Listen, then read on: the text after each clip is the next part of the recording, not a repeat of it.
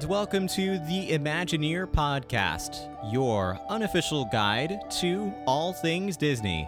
I'm your host, Matthew Krull, and you're listening to episode 97 of the Imagineer Podcast. In today's episode, we're going to continue our two-part series all about Imagineering Pandora, the world of Avatar. If you didn't yet listen to part one, I encourage you to go back and take a listen to it because there is some incredible information from our special guests, Adam and Rebecca, who are former Walt Disney Imagineer set designers, about what it takes to enter Walt Disney Imagineering in the world today, and some of the details about Walt Disney Imagineering that you might not have known before. In today's episode, we're going to have a really fun discussion about some of the specific elements of designing Flight of Passage, Na'vi River Journey, Satuli Canteen, Pangu Pangu, and all other aspects of Pandora, the world of Avatar. There are some incredible details and stories you might not have known before because Adam and Rebecca actually helped to bring it to life. So I am so excited for you to hear this discussion. Of course, at the end of the episode, I'll come back and tell you a little bit more about how you can connect with the Imagineer Podcast on all your favorite social media channels and how you can help to inspire and create the future of this show. So, grab some headphones, pull up your favorite armchair, and enjoy this episode of the Imagineer Podcast.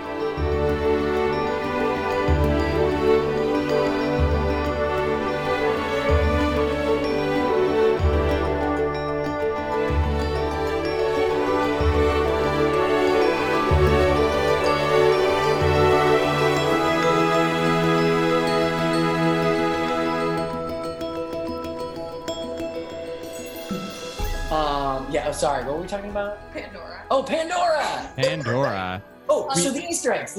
Yes. Okay, so... I love all these tangents make the podcast episode, by the way, so keep going. Because it's going to keep happening. So. Yeah, the ADD is real today. No, I love it. I throw my questions out the window at some point with every episode, so we're having a fun conversation. Okay. Typically, and I will say this, the reason that I liked being a part of Imagineering was because I always thought it was a group of secret ninjas, like design ninjas, who kind of like went and did everything. And then like nobody knew anything about it. Nobody knew how it got created or what was behind it. And that everything was sort of done in secret. And that's why I started there. But I will say, since they've done like the Imagineering story and, you know, basically since social media has sort of taken over, now it's very out in the open, and storytelling is being it's much more accessible, which is a good thing, despite my chagrin. And so I guess I'm okay sort of talking about these things because otherwise I actually don't know, like some of the Easter eggs are always so deep that like you just don't ever plan on, you think that no one's ever going to even notice them at all. You just put it in because it made sense in the story that you were writing in your head. So that goes, actually, sorry, to go all the way back to process. In terms of that, there is, I'm sorry, I'm trying. Sorry, I just gave him a look. Yeah. I could see it through the episode, through the mic. In terms of process, there's usually a lot of show writing that takes place, and we'll talk more about that. But for every space, there's someone who sits down and sort of writes all the details, like how it came to be, who's operating it, like, and not like, oh, well, your typical farmer will operate this. No, like they give everybody names and like they try to take these stories and at least for the opening team, they will try to convey as much of the story as possible. And that's what'll be in their, what do they call them? The manuals that you guys have. Oh. You know what I'm talking about? Yeah. The binder? Yeah. Yeah, that like has like the show in it. Like it's bad. I don't especially like Jungle Cruise, like that, it's like a Bible that gets handed down between them. But so operating guide? The OG. Yeah, the OG, thank you. There we go. So and so they'll take a certain amount of the show writing and give it over and then it becomes the cast member's story to facilitate. But so a lot of writing goes into it. And sometimes you include all the little details, or sometimes you just sort of whisper them to them. Sometimes they're written down, sometimes they're not. But so the idea behind Pandora was, right, it was post-war, like up to 1,000 years almost maybe in the future, hundreds of years in the future. And And this is, after the Great War had happened there. And so they wanted this whole kind of expat look to it, where it's like a bunch of old military surplus, but like definitely not war torn. Like things have overgrown past the years of the war. So like maybe when you first walk into the land, there is a helicopter that has been grounded, or a Scorpion, I guess is the technical term for that one. You almost miss it if you don't. Yeah, like you're looking, it just looks like a bunch of plants around some sort of weird amorphous blob, and you're like, oh wait, that's a helicopter. And that's the idea, is that nature has already taken back over and reclaimed this area of Pandora. And so that's the idea, is that any culture that's there from the planet Earth-ish will sort of have this like I said, expat or like, veteran style of, almost like post-Vietnam kind of looking aesthetic. And then everything else needs to have this like overgrown, nature has taken over, conservation point of view. And we'll talk more about that sort of when you get into the lab. My shop actually built they worked on that helicopter. Yes. Yeah. I personally did not. But fun story about that helicopter. Brandon would kill me. Which I'll get into that. But the story about the helicopter is we shipped in a helicopter from a military museum all the way from South Dakota. And then it got to us, like it came all the way from South Dakota, came to us, and then we realized it was built out of styrofoam. And like the guy said foam, and we thought it was like an industrial, like 30-pound gel-coated fiberglass reinforced foam. Like something that like museum quality, outdoor exterior rated quality. Yeah. But this was like packing peanuts foam. And so then all of a sudden we had to it made it easy to sort of resculpt this helicopter into a Scorpion. But then at the same time we had to do a lot of like recoding and rebuilding on it, because it was basically just a bunch of packing peanuts that had been pressed together. And I thought that was always so in Pongu Pongu, when you look in the back of those shadow boxes, there's a few different things. To that. Yeah. I should finally finish that sentence. You should let yourself have like a segue so that he can edit together like your thoughts. No. I'm just gonna leave this. I'm gonna leave this. Go ahead. So when you look in the back of those shadow boxes, one, we contracted a metalwork artist who was a veteran, and he now owns a bunch of bars out in Winter Park in Florida. Like he just owns like a couple bars, and he basically spends time operating the bars, and then for fun he just welds different sculptures. And he definitely has that like military, like industrial look about all of his welding. And we gave him concept images from the movie of all the different creatures in Pandora. And then we just had him just make sculptures, and I gave him a couple sizes, and we just let him go to town. And then we ended up sort of, he would make these drafts, and then I'd sort of go in there and then tweak things a little bit. And then the art director, not Joe, somebody else, ended up liking the sculptures so much that I ended up working with him, and we designed the taps for the beer.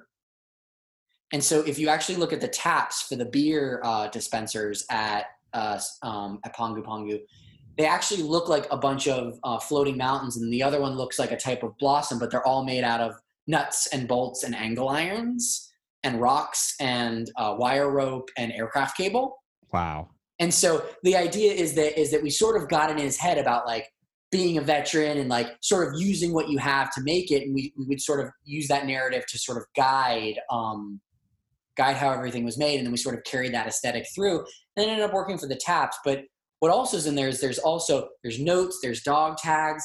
And then one of my favorite things that I grabbed that maybe not necessarily had fit with the Pandora narrative, but I thought was a fun Easter egg.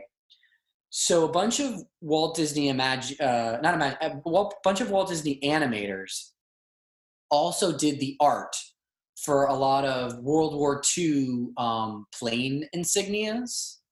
Do you know what I mean? Yes. So like on the planes, like on the side of the plane, like back when it would say like Enola Gay or like I'm I'm trying to think of like any of the but like basically that like classic World War II art that would go on the side of an airplane. They did a bunch of that style of art, and they would sort of would like half incorporate, like they had a Jiminy Cricket on the side of one that had like a red face instead of his like, like they get away with it by like altering it a little bit. And I had digital access to some of that artwork. And so I made patches out of it. Wow.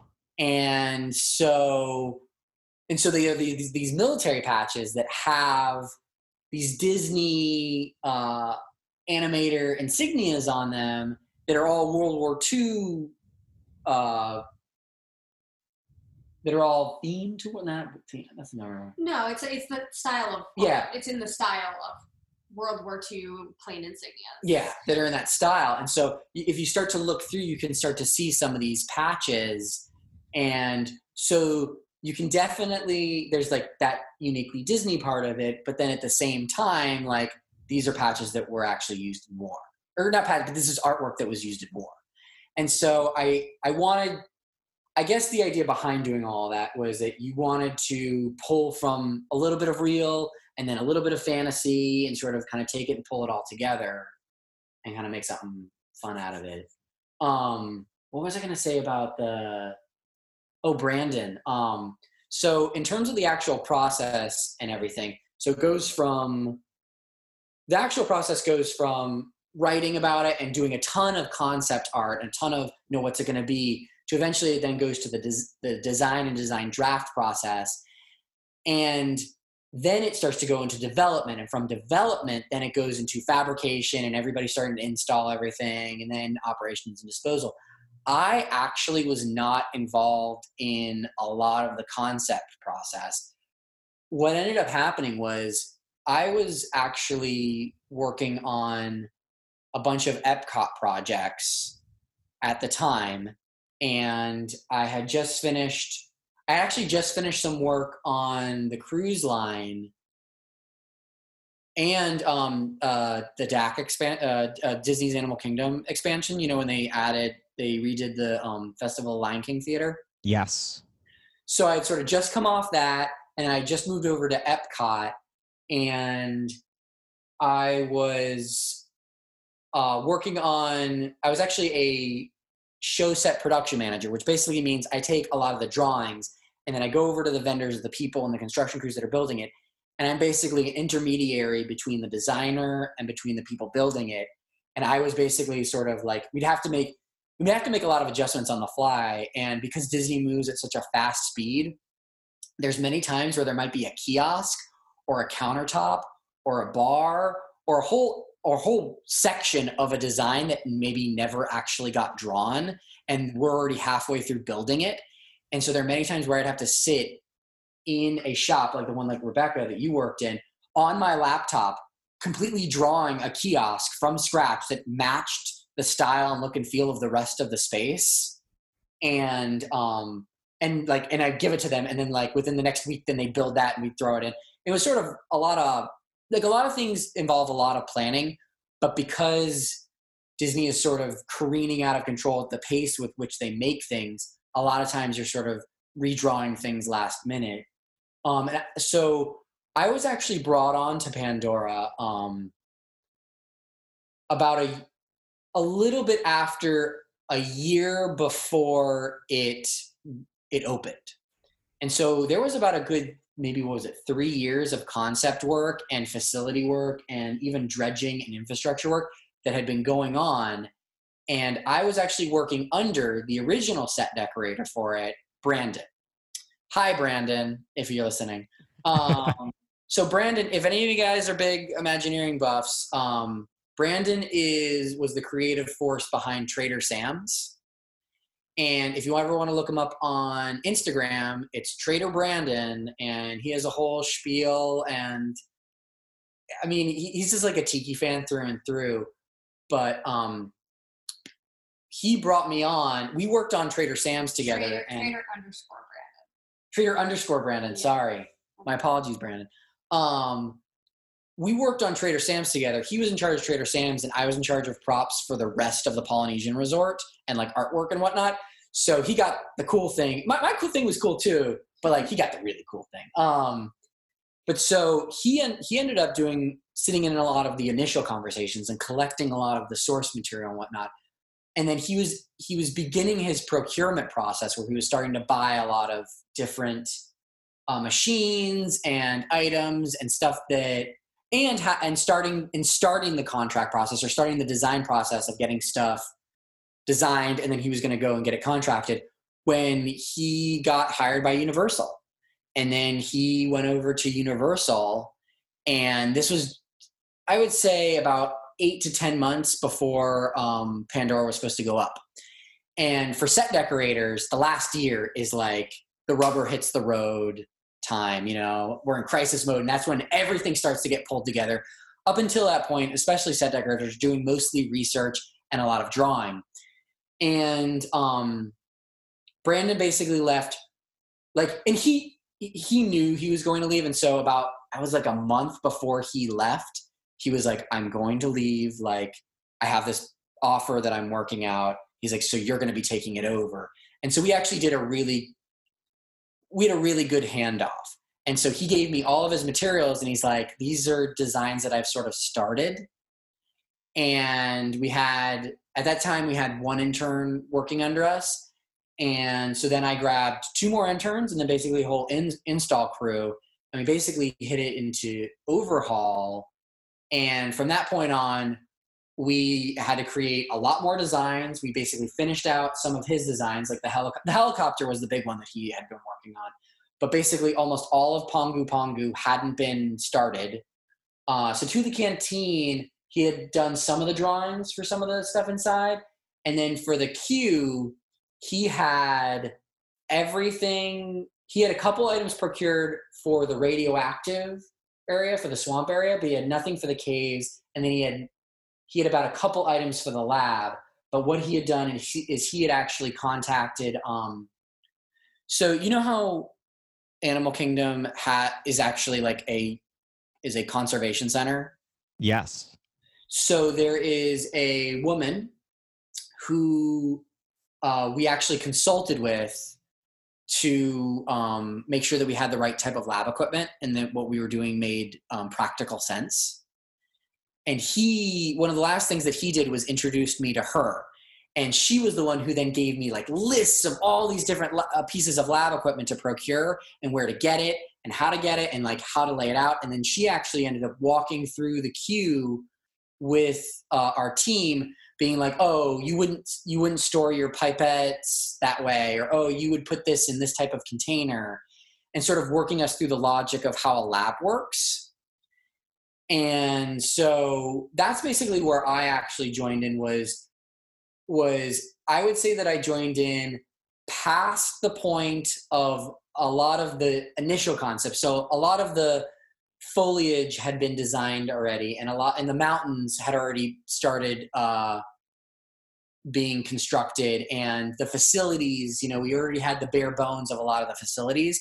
But so right when I started was right when all of the props needed to get designed and conceptualized and procured. And a lot of it, we were pulling from existing stories that had been written, but then a lot of times the stories that had been written maybe didn't make sense with where the design was going. So we ended up having to rewrite a lot of stories on the fly to sort of make things work. One thing that we did do is we ended up adapting and then taking a bit from a lot of the characters in the lab.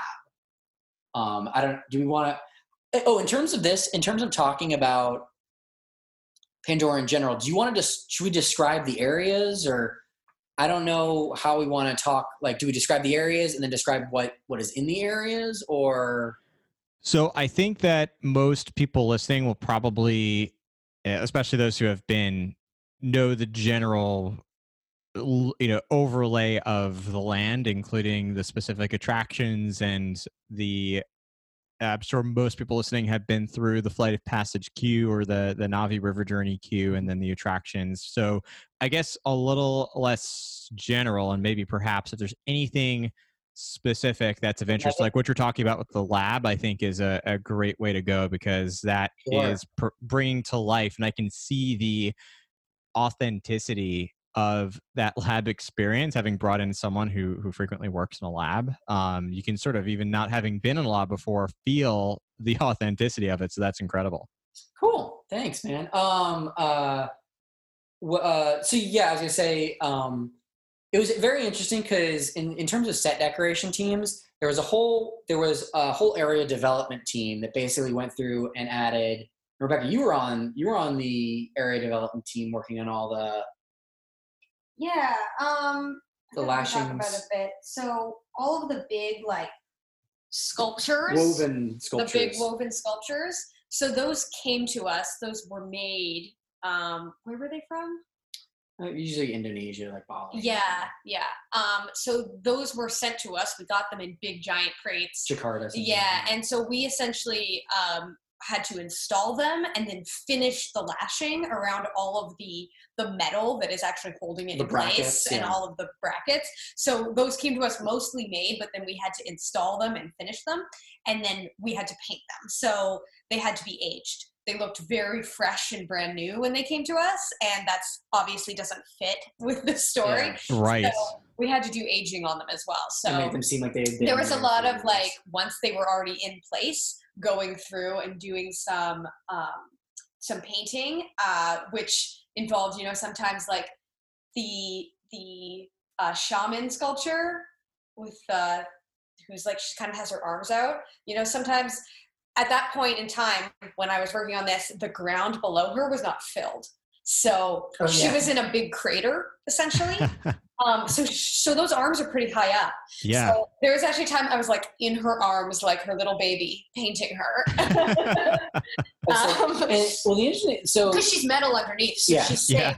And what they did was which it was just also a very interesting little nugget. So a lot of these sculptures, so it's wrapped in like a Tyvek style of material, which basically have you ever seen any houses ever getting constructed? Yes.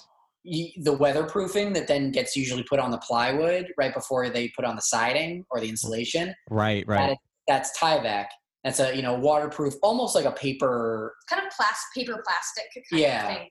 And a lot of paper-esque or ribbon style material is usually made out of like a PVC or like a Tyvek style material, which actually then involves a different, because it's waterproof, the type of paint that you use needs to be a little bit different as well. But so the interesting part is that they would send these designs, the concept designers would send these designs down to, I believe that one was Jakarta. A lot of them were Jakarta. And would send these designs down and these pictures of what they look like. But then the guys making them were artists themselves. And what we ended up getting back wasn't always necessarily what we ended up drawing or what we drew in the But they were cool. But yeah, they would be cool. And so part of it was like, okay, we're getting these sculptures in. They're going to look kind of like this. And so then we're going to have to take and so sometimes it's like the brackets weren't in the place where they were supposed to be. And then like all of a sudden we'd have to sort of redo everything, restart again to make sure that the sculpture, works. Yeah. And the ones that are inside the restaurant are not that material. They are a natural material. So we had to fireproof those first, which for safety reasons, obviously. And so everything outside has been, for the most part, treated to inhibit UV rays or like aging from UV rays, and everything inside has been fireproofed. Yeah.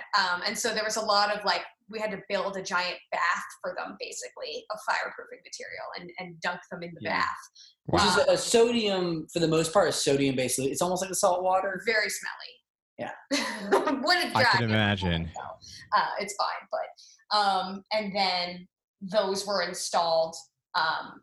So I think one of the more labor intensive things I actually had to do was myself and a few other scenic artists, us did every piece of lashing inside of the restaurant that's on those walls, like all of the what was the material? Like garland? No, all of the like the hemp? The hemp lashing that's just everywhere in that building. Yes. It's all over it holds the garlands on, it goes all over, we did every single piece of that by hand, and that was that was like almost a month of just doing that. Well, I think when a lot of people think of Disney, they think of this like army of artists. No, it's just like coming a out. couple of us. Yeah, it's just like two people that like don't sleep. Yeah.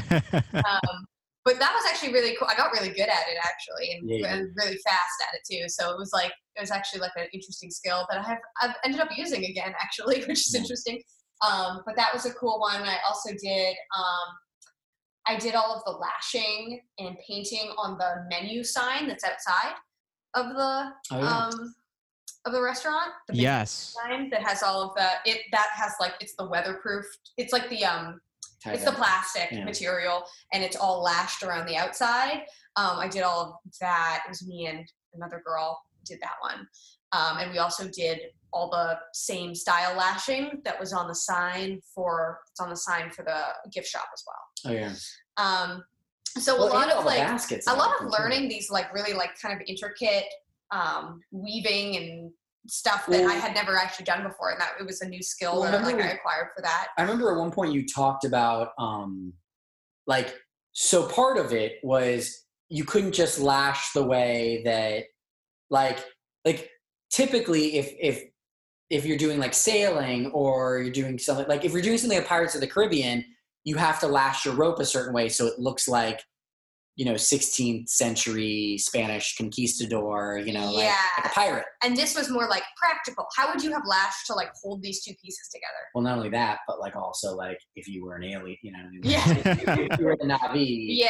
So there was a lot that go into the tiny little things that you might not necessarily ever notice or think of. Yeah. That every single thing has had a ton of thought that went into it. Well, go ahead. I would say these are the things that I appreciate. I know a lot of people listening appreciate as well. So the next time, like I'm always looking at these details, and I think a lot of people interested in the what makes Disney great, the Disney parks great, are interested in the same thing. So I've noticed a lot of things you're talking about, and I've taken pictures of them, and I'm looking at them on my phone as you're talking about them. And I know next time I go to Pandora, I'm going to be saying, "Hey, Rebecca worked on that." It'll be very cool to be able to say that.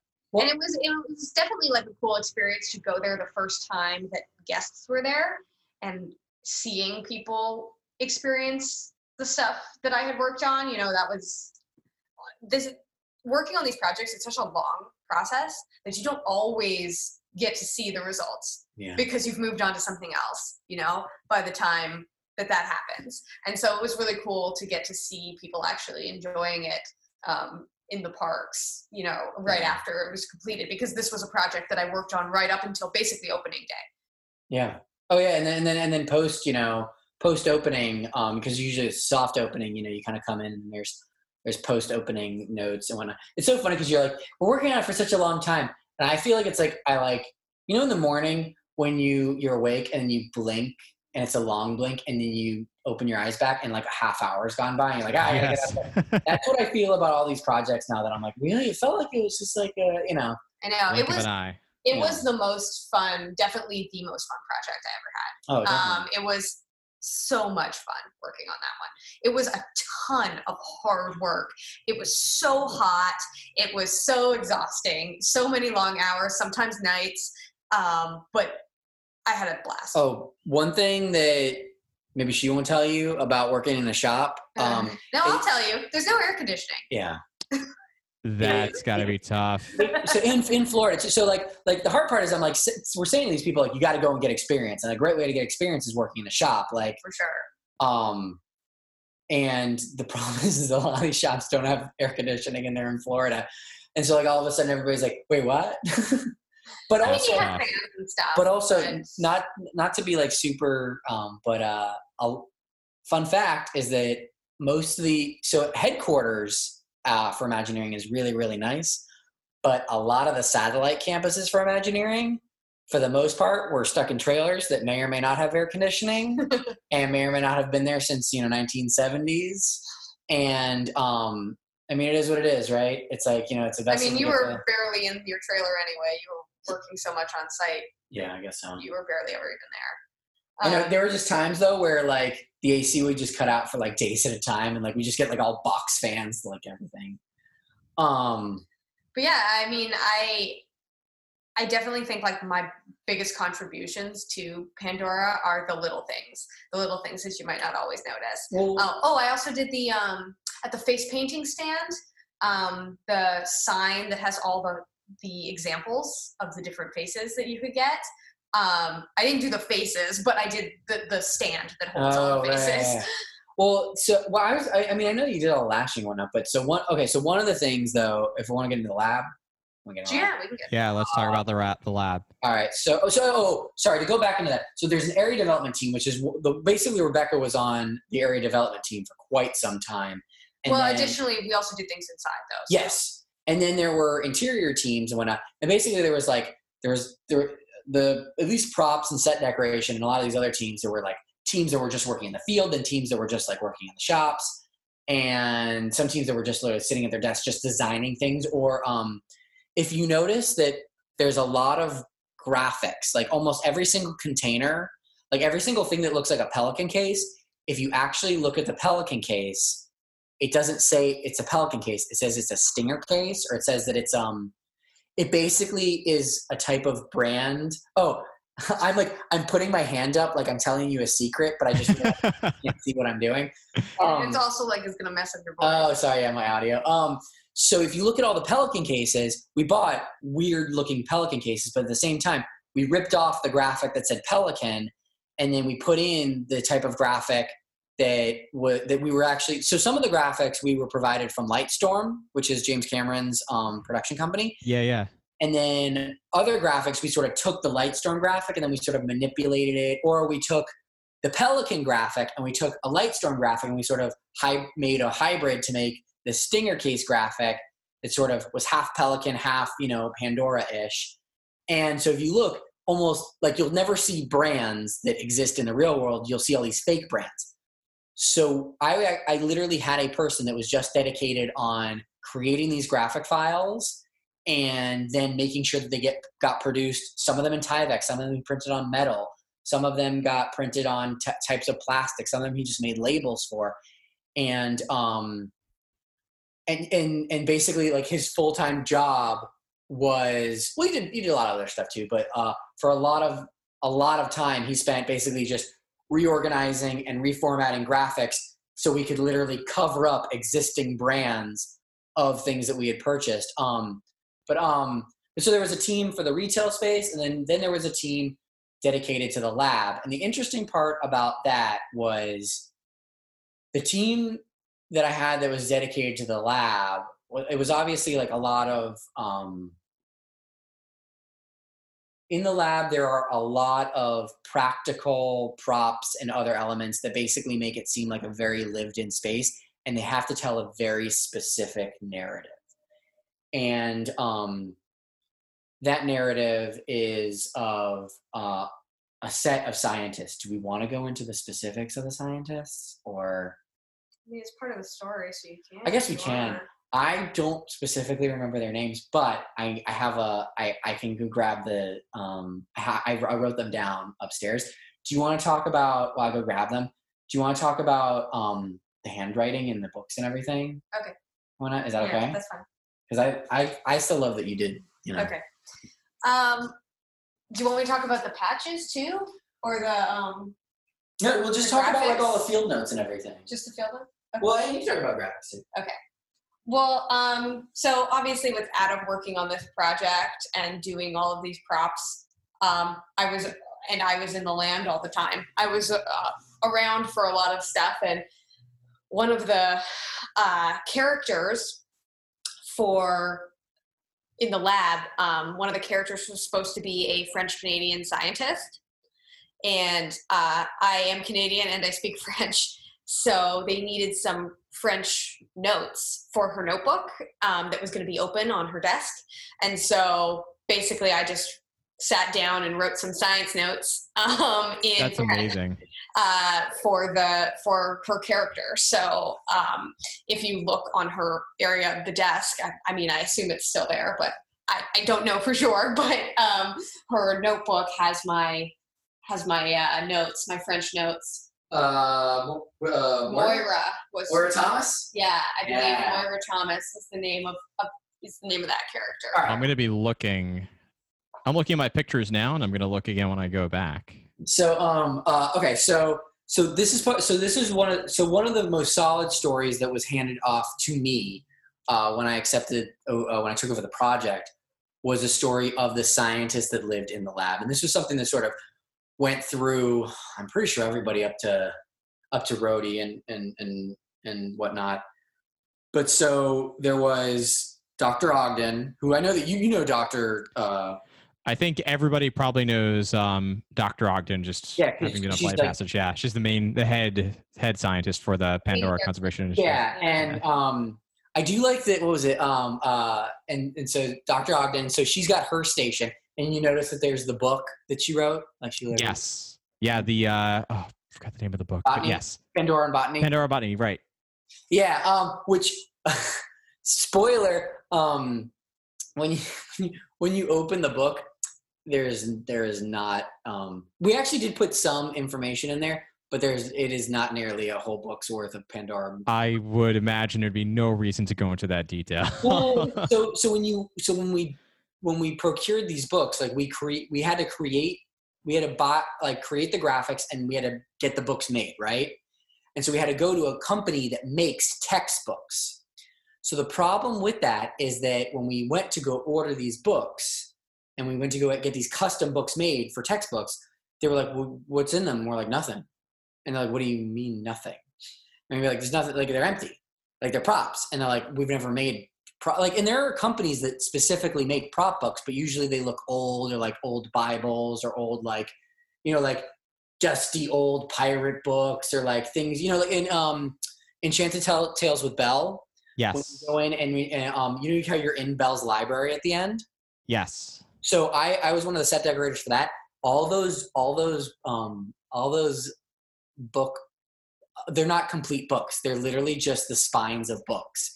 And we literally took a bunch of books, put them together, and would cast just the spine. So they're only about an inch deep. And so we made all these different plugs of books everywhere. And that's how we ended up saving on a lot of space. So they look like books, but really it's all just a bunch of fake books. But anyway, so this, we like, because people were, and the thing is that you can get away with that in Enchanted Tales with Belle, because they're up high. They're up 10 feet in the air, so you can't really see them. So you have that kind of 10-foot rule where, suspension of disbelief sort of works. But so because you are right next to the glass with this Pandora and Botany book, we bought it from a person from a company that makes these books.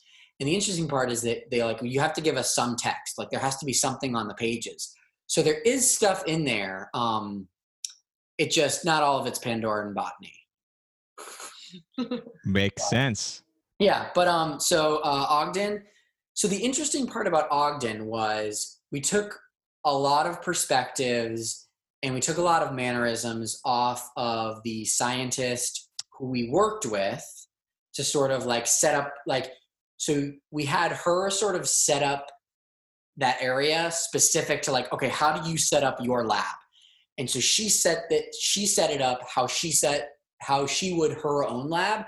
And so we wanted that lab to be the most or that section of the lab to be the most authentic. And so she sort of stepped into the shoes of Dr. Ogden to sort of decorate that specific place.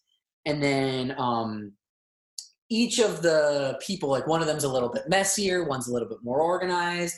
But then the fun part for me was that we had different Imagineers and different people, like Rebecca, you were one of them, who did the handwriting, like you said. And the art director for Flight of Passage, Joan, she ended up doing the handwriting for Dr. Ogden. And then I believe, was it Bryce? Bryce did Christopher Brooker. And I think, was it Krista or Katie or Amara did Karen Herr. And so each of them, the idea was that we'd give everybody the bio, and we sort of give everybody the background story. And the idea is that everybody's handwriting should sort of, if they're a messier person, their notes might be all over the place. Maybe they're a person who does a lot of sketches, and maybe there's someone who's like good at drawing. Or like Moira, for you, Rebecca, you did all your notes in French, right? Yes. Yeah, because she was French Canadian. Yes. And what we actually tried to do is we tried our best to to pre-write all the scripts and all the notes and everything. So if anyone was to read the notes, they would make sense. Like they actually It would be pretty hard to read them from the queue, but if you manage, they'll make sense. Well, because it's like you don't want to just write a bunch of Nonsense. Yeah, nonsense. Like you want it to make sense, and especially like if you tell a person just write nothing, like they're like, no, like. Can't remember what I wrote about. Were you geology? Yours was geology, right? I don't know. Rocks for Jocks? No. Oh God, it's been so long. That's okay. It's very difficult to remember all the specifics. But a fun part about that was but then each of them had like their own like personal little effects, right? So there's also a locker on the other side of the room, and in that locker, we grab certain items. So for instance, like one of them was a big baseball fan, so we had a baseball glove in there. And then another one really liked they like satire, and so we grabbed it was Douglas Adams. We grabbed a couple Douglas Adams books. Yeah. Right. He's the one that did Hitchhiker's Guide. Uh-huh. Yeah. So we grabbed Salmon of Doubt and a few other. And then Moira's character really liked hockey, obviously. Canadian. She's Canadian. Of course. So at this point in time, I had also begun my career as a freelance graphic designer, which I'm now a full-time graphic designer. That's what I do now. But I had started freelancing, and so I actually got hired to do the designs for there's a hat and a bag that are in that locker area. Like a toboggan hat and Yeah. like a sports bag. And on the hat, I had to kind of envision what hockey team might exist at this time that she would be a fan of, because we couldn't obviously use real hockey teams. So I kind of envisioned like what team might she root for, and so I envisioned a future in which the Quebec Nordiques came back into existence and what their new logo might look like, and I made that logo of it kind of combining their old logo with another Quebec hockey logo and kind of making this hybrid new design of what this hockey team in the future would look like. And so then I made that, and then there was another character who was a big fan of cricket. Yeah. And so I invented a cricket team logo. It was like it was the Mumbai Lions, I believe. Yeah, it was like and so I like updated that logo and thinking what that logo might look like in the future. That was so cool. Yeah, and so those logos are on the hat that's in Moira's locker, and then I believe the bag is like underneath the table. Yeah. Yes. All right, cool. Sorry. I ran away for a second. So what ended up happening was we ended up creating a bunch of these like pieces of apparel and other things. We kind of populated them all over the lab. What ended up happening though was I remember I was working on site and it got really, really cold, and we had a bunch of the pieces of apparel that because at the beginning they hadn't decided what they were going to use, so they had ordered the logos on a bunch of different items, essentially. Yeah. So like there was a hat and a bag and a jacket and a vest and a sweater and like all these. Well, it was like multiples too, Yeah. because like you never knew if there was like a bunch of them that were going to hang up or like if you actually look at if you look at all the lab coats and whatnot, at least there were name tags on them, but now it's like every single one has a PCI, Pandora Conservation Initiative, or certain jackets have like Mountain Banshee Project custom patches on them. But so the cricket one, I remember specifically about the cricket one, it got very cold one time and I didn't have like a jacket or anything. And so we had this big throwaway pile of apparel that we had made for the queue that was never going to get used because the art director didn't like it. And so I ended up putting it on, and I still have it. Sorry, I still have it by accident because I think I just like threw it in the back of my trunk and whatnot. But I'm looking at the logo now, and what we did was it's the Mumbai Cricket Association. Yeah. And we took an Indian cricket lion logo, and then we took like we created a newer, like a futuristic version. Yeah, it was a of futuristic version, like what that team might evolve their logo to look like. Yeah, like if they did like a rebranding and whatnot. But yeah, so it's like all little bits like and pieces like that. And we actually for all of the for the geology section of the rock section, I remember we went to I had an intern. I guess she was an intern. Maybe she was an intern at the time working with us who was like really into crystals, and we went with her over to a spiritual crystal store, and then we went with the art director too, and we ended up picking up a bunch of like really just weird looking rock, like whatever the most obscure type of like non-identifiable rock that we could find, and sort of putting them in these like petri dishes and other bits and pieces. And it was hard too, because it's like, I'm sure that if you are a geologist or if you are a person who really knows rocks, you'd be like, oh, that's, there's only so much that we could find or so much that we had that we could pull. But what we tried to do was, let's say we had, was it bromide, or there's a type of there's a couple types of rock that look very space age, like they end up crystallizing very in geometric patterns like cubes and like dodecahedrons. Does that make sense? Yes. And so we tried to pick things that sort of had a natural style of geometry that seemed a little too perfect or a little alien.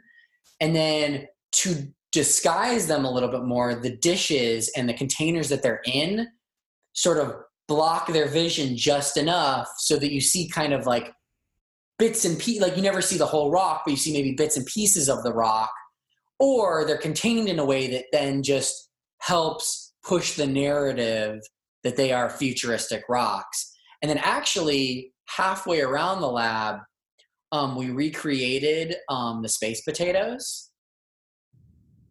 Do you know what I'm talking about at all? I don't. So, okay, you'll know it at some point I'll show you a picture, but at some point you'll know. So there's a scene in the movie, and we only do this a couple times because part of it was that we didn't want to just recreate things from the movie. We wanted things to, if we were ever recreating something from the movie, we wanted to make sure that it looked like it was evolved for at least 100 years past the point of the movie. But there was one item, these space potatoes, that what it is it's these two potatoes, these Pandoran potatoes that are growing, and then there's a tube that goes between the two of them, and you see the vines beginning to go from one potato to the other potato for them to connect. And the idea is it shows the neural network that exists in Pandora. It was sort of like a hearkening back to that whole element. That makes sense. Yes. And so it's just this tiny little thing that is actually a prop that we recreated from the movie. And the only reason that we recreated it was we thought that it was such a good symbol of why Pandora exists in Animal Kingdom that we were okay to be like, wait, is that something from the movie? Okay, why is there something from the movie here? Oh, wait a minute. It's the idea of, these things are alive and everything is connected. And that's still a important part of the lessons that you learn when you're on Flight of Passage, right?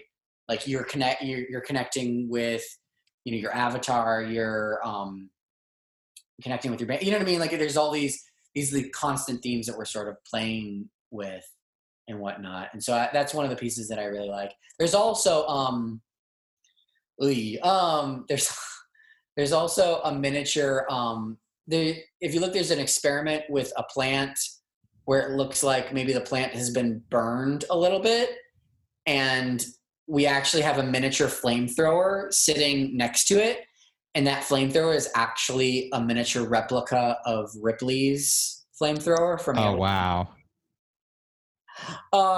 Which is like, we debated. We changed it enough and changed the color scheme enough that we felt like it fit and it was miniature.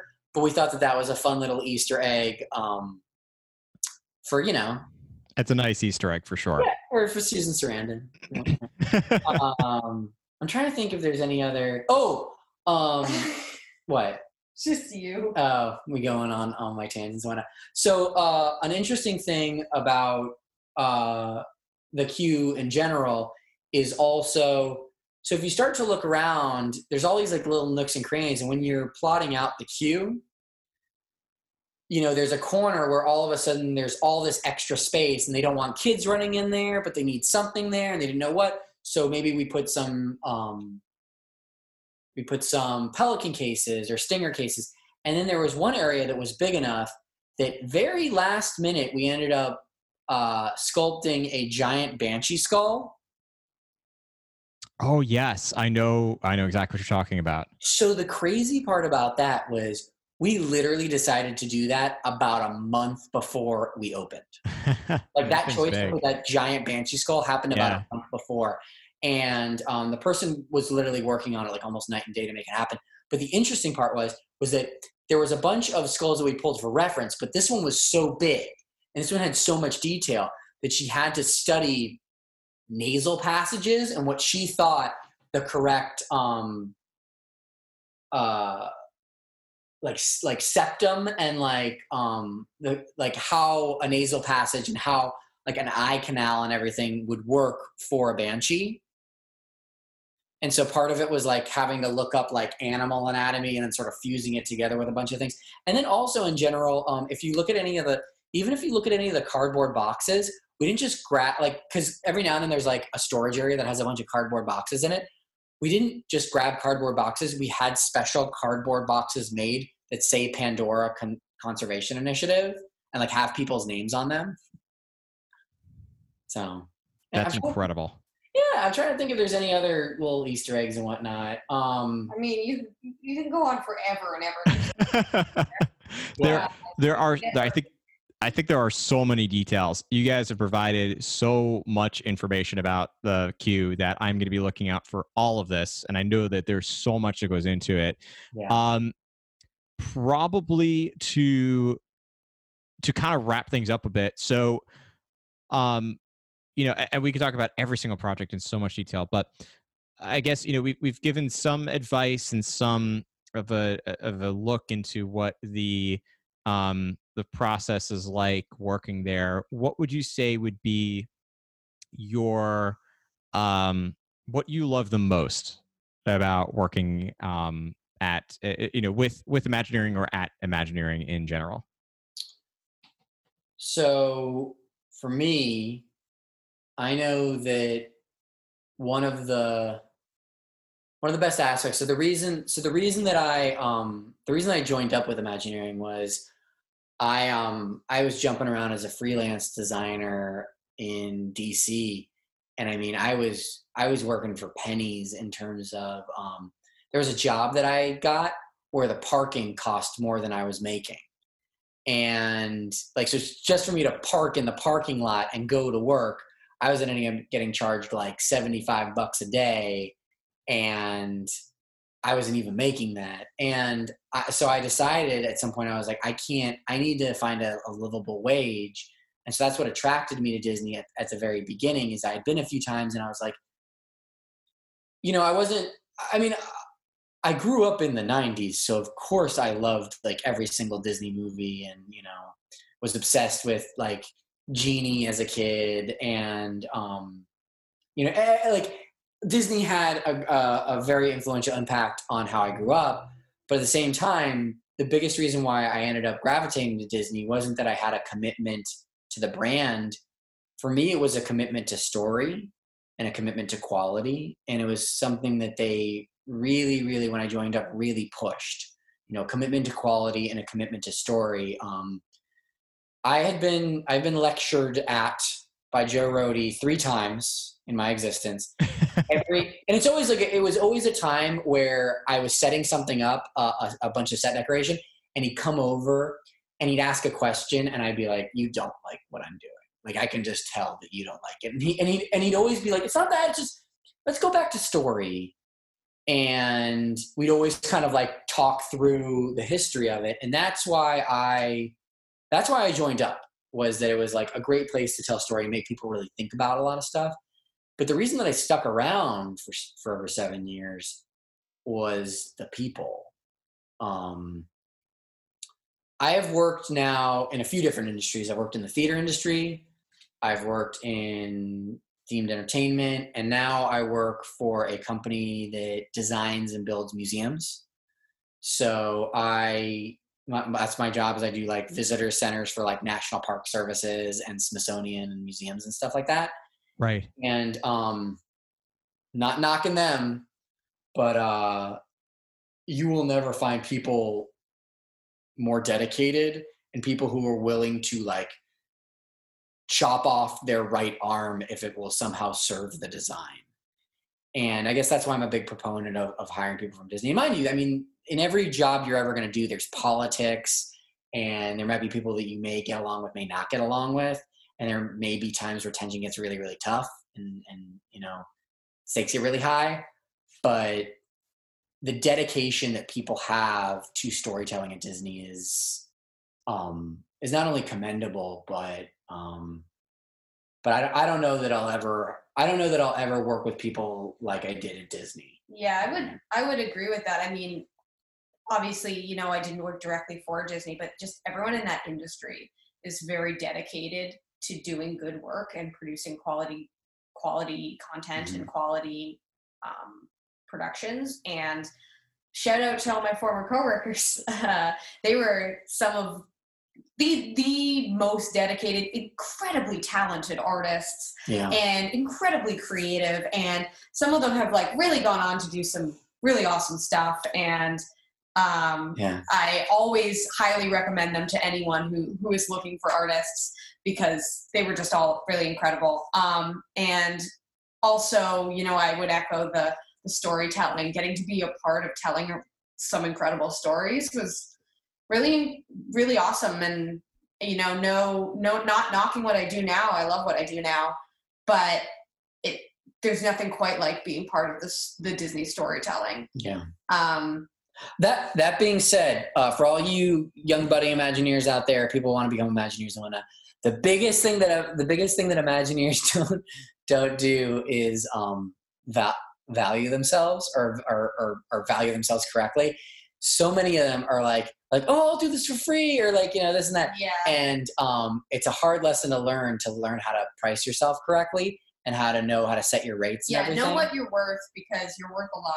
And, you know, I hate to see anyone who's extremely talented not thinking that they're worth what they are. And the hard part is, like, a big company like Disney will definitely use you for every single ounce of talent that you have. And so you want to make sure that you are, one, that you're dedicated to it, but also that, like, Disney, like, it's a symbiotic relationship. You know, Disney's providing for you, but you're also providing something very unique for Disney, which is your talent. And I just like I said, the talented people there, it is just nuts. The peanuts that some of them literally would work for to create some of the world's most amazing attractions. And also, I guess the last thing I would say about what I did that I think sets it apart from anything else I've done, there's something very rewarding about tangibly making something with your hands that you then can see having a impact on a person's enjoyable experience. Having purpose, yeah. For sure. I mean, I love doing graphic design. I really do. It's very rewarding, but this was rewarding in a different way, in a way that you could truly see the impact of every little thing you put into it, creating that atmosphere for the guests. Yeah, unless the lines are really long and it's really, really hot and you're threw up. And I'm just kidding. The classic. Yeah, so do you have any other questions or things? Or For now, I think we are good. We might have to bring you back to talk about some other projects in the future, because I know we talked so much about Pandora, but that's, of course, what I wanted to focus on. So, but yeah, Adam, Rebecca, thank you so much for your time and all this information and all these stories. I know that everybody listening is probably just loving what they're hearing and is going to be going back to especially Pandora and finding all these details. At least I hope they will, and pointing them out. So so thanks to both of you for being on the show. Thank you for having us.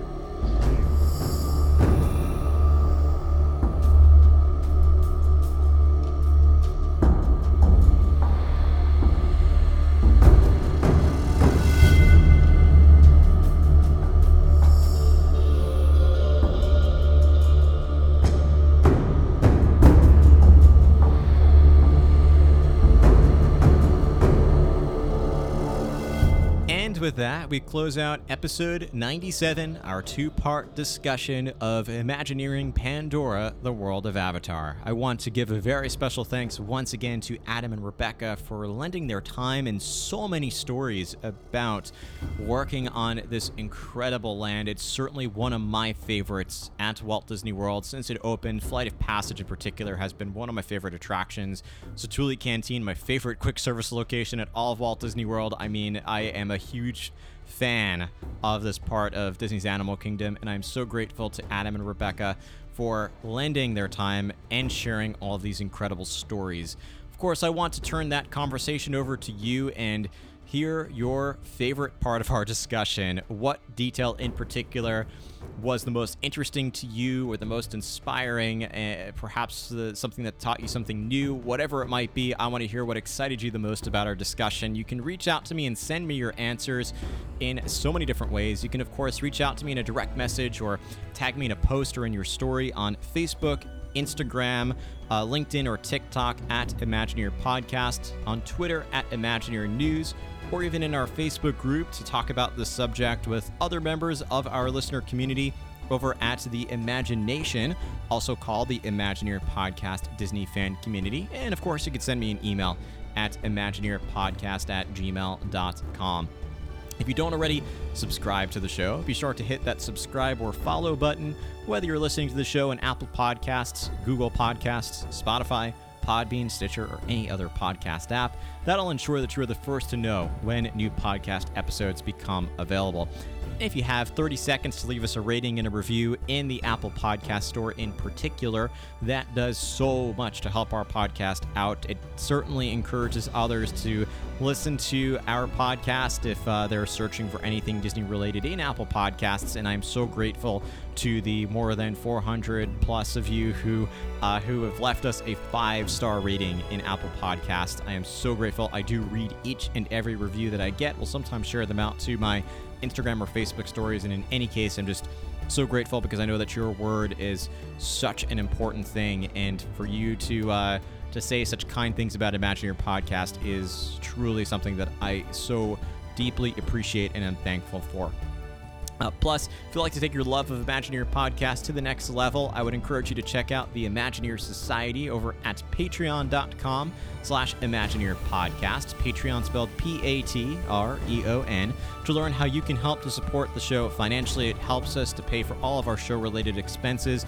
In return for that, you get perks and benefits at every level of membership. The more you're able to contribute, of course, the more you get in return, but you can get things like early access to every podcast episode, bonus podcast episodes, private Facebook group, virtual monthly events, and so much more. You can learn more about all the current perks and benefits, which are subject to change, over at patreon.com/Imagineer Podcast. Of course, the best thing you can do for the show, though, is very simple, and that's just to share the word of Imagineer Podcast. Whether you talk about it with your friends or share it out on Imagineer Podcast, Instagram, Facebook, or whatever you can do to spread the word of Imagineer Podcast certainly does so much to help this community out, and I'm so grateful to all of you who continue to support the show in any way that you can. I would also encourage you to check out our partners. First, check out The Kingdom Insider over at thekingdominsider.com and The Kingdom Insider on all social media channels to get the latest news and updates about all things Disney, including what's happening at the Disney parks and resorts, what's happening with the Walt Disney Company, and what's to come. They cover everything in the present and the future with a little bit of the past, and as I say, it kind of balances me out because I discuss a lot of the past and the present with a little bit of the future. So it's a nice little power combo if you're looking for truly all things Disney. And the next time you're ready to book a vacation to Walt Disney World, Disneyland, Disney Cruise Line, Adventures by Disney, or any other Disney destination, look into our travel partner, Academy Travel. They are diamond earmarked, the highest level of distinction that Disney awards travel agencies because they can offer an incredible amount of service, take out all the guesswork for planning your next Disney vacation, and they do it at no additional cost to you. In fact, they can even help to save you money on your next Disney vacation, so it's truly a win-win. You can request a free quote from them, no obligation to take it any further than that, by clicking on any of the links in the show notes below to get to those free quote forms, or even simpler, just go to imagineerpodcast.com click on the travel drop down and then select your destination. That'll take you right to the same page, and just fill out that form. And again, they will get back to you as soon as possible with that free quote. No obligation to take it any further from there.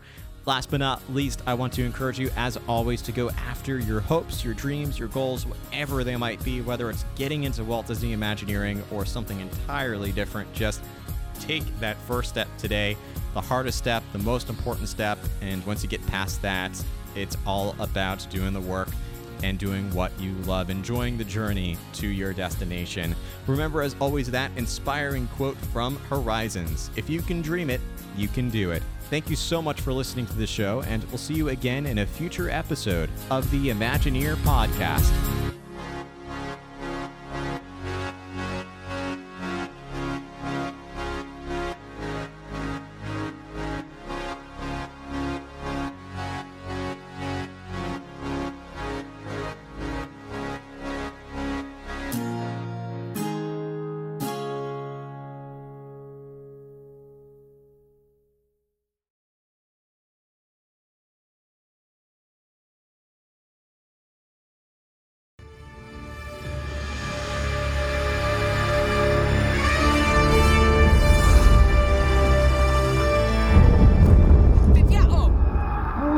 Si fatto!